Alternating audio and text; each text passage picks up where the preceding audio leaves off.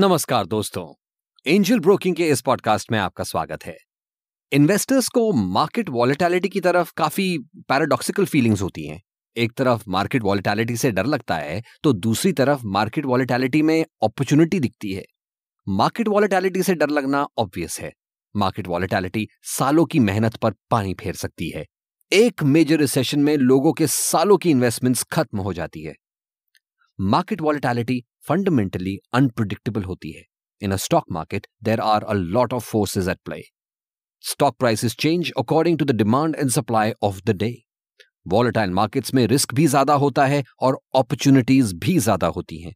After all, traders make money in the stock market because of these changing prices. हम इस podcast में market volatility को deeply समझेंगे। We will talk about the different strategies that traders can use to reduce their exposure to market volatility. पहले देखते हैं कौन से फैक्टर्स मार्केट वॉलेटिलिटी को अफेक्ट करते हैं। The prevailing interest rates play a big role in determining whether people put money in the financial markets or whether they liquidate and cash out. जब interest rate बढ़ता है तब लोग stock market से अपना पैसा निकालकर इंटरेस्ट इनकम कमाने का रास्ता चुनते हैं। जब इंटरेस्ट रेट गिर जाता है तब लोग स्टॉक मार्केट में वेल्थ क्रिएट करने की कोशिश करते हैं। Therefore, the changes in the interest rate make the financial markets go up and down. समझे? कोई भी स्टॉक एक्सचेंज का टोटल मार्केट कैपिटलाइजेशन भी उस एक्सचेंज की वॉलेटिलिटी पर असर करता है। अगर एक्सचेंज का कैपिटलाइजेशन बहुत ज्यादा है तो उस एक्सचेंज के प्राइसेस रिलेटिवली स्टेबल रहेंगे। जितना एक्सचेंज छोटा होगा उतने ही उस एक्सचेंजेस के प्राइस वॉलेटाइल रहेंगे। That is why in emerging markets, stock exchanges see more price fluctuations. That is because a lot of the companies that are publicly trading on the exchanges of emerging markets are aggressively growing. Their revenue models are new. Their business models have not yet been vetted by time and market forces. In such a situation, big profits go hand in hand with sudden announcements of bankruptcy. Let us also pay attention to the compounding effect of globalization and digitization. Globalization से पूरी दुनिया के markets अब interlinked हो चुके हैं। Digitisation की वजह से इंफॉर्मेशन इंस्टेंटली पूरी दुनिया के चारों चक्कर काट लेती है। इन दोनों फोर्सेस ने साथ में मिलकर मार्केट की वॉलेटिलिटी बढ़ाई है। जब भी कुछ नया इंफॉर्मेशन रिवील होता है तब मार्केट जरूर रिस्पॉन्ड करता है। इंटरनेट के जमाने में न्यू इंफॉर्मेशन हमेशा रिवील होता रहता है। Since the national economies are super well integrated, people's investment decisions are often influenced by events happening halfway across the world.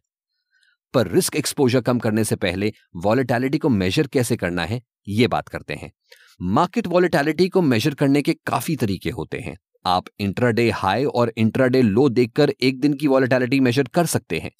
आप open to open, close to close volatility भी measure कर सकते हैं। When you use the open to open metric, you are looking at how the stock prices have opened differently across a different period of time.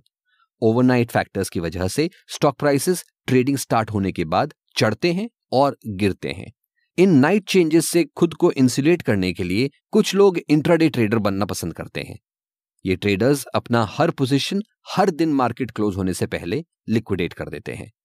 When you use the close to close metric, you will be able to see how stock prices have closed at the end of the trading day across a period of time. चलिए अब discuss करते हैं कि market volatility से आप अपने portfolio को कैसे इम्यून बना सकते हैं।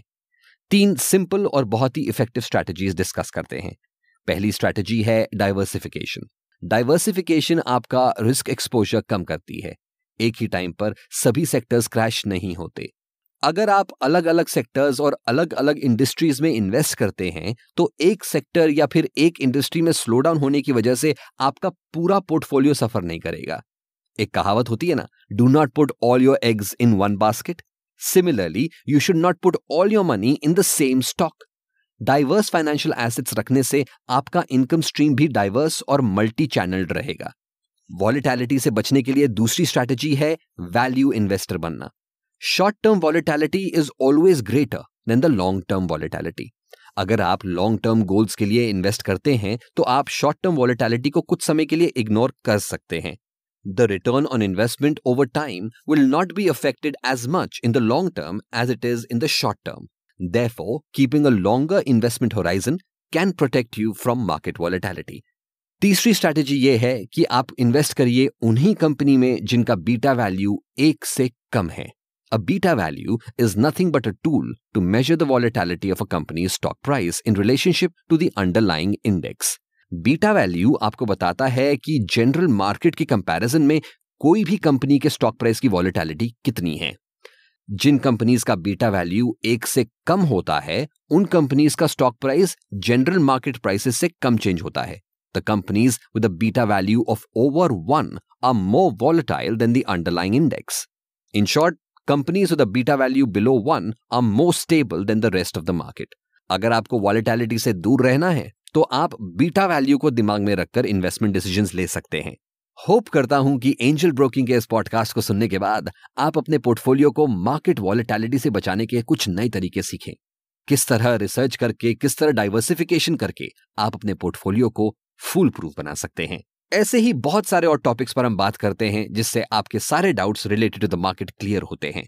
इन अपडेट्स को आप मिस मत करिए, बेल आइकन दबाइए और सब्सक्राइब करिए, शेयर करिए अपने दोस्तों के साथ, कमेंट करिए, बताइए आपको किस बात पे और जानकारी चाहिए नीचे हमारे एक्सपर्ट से।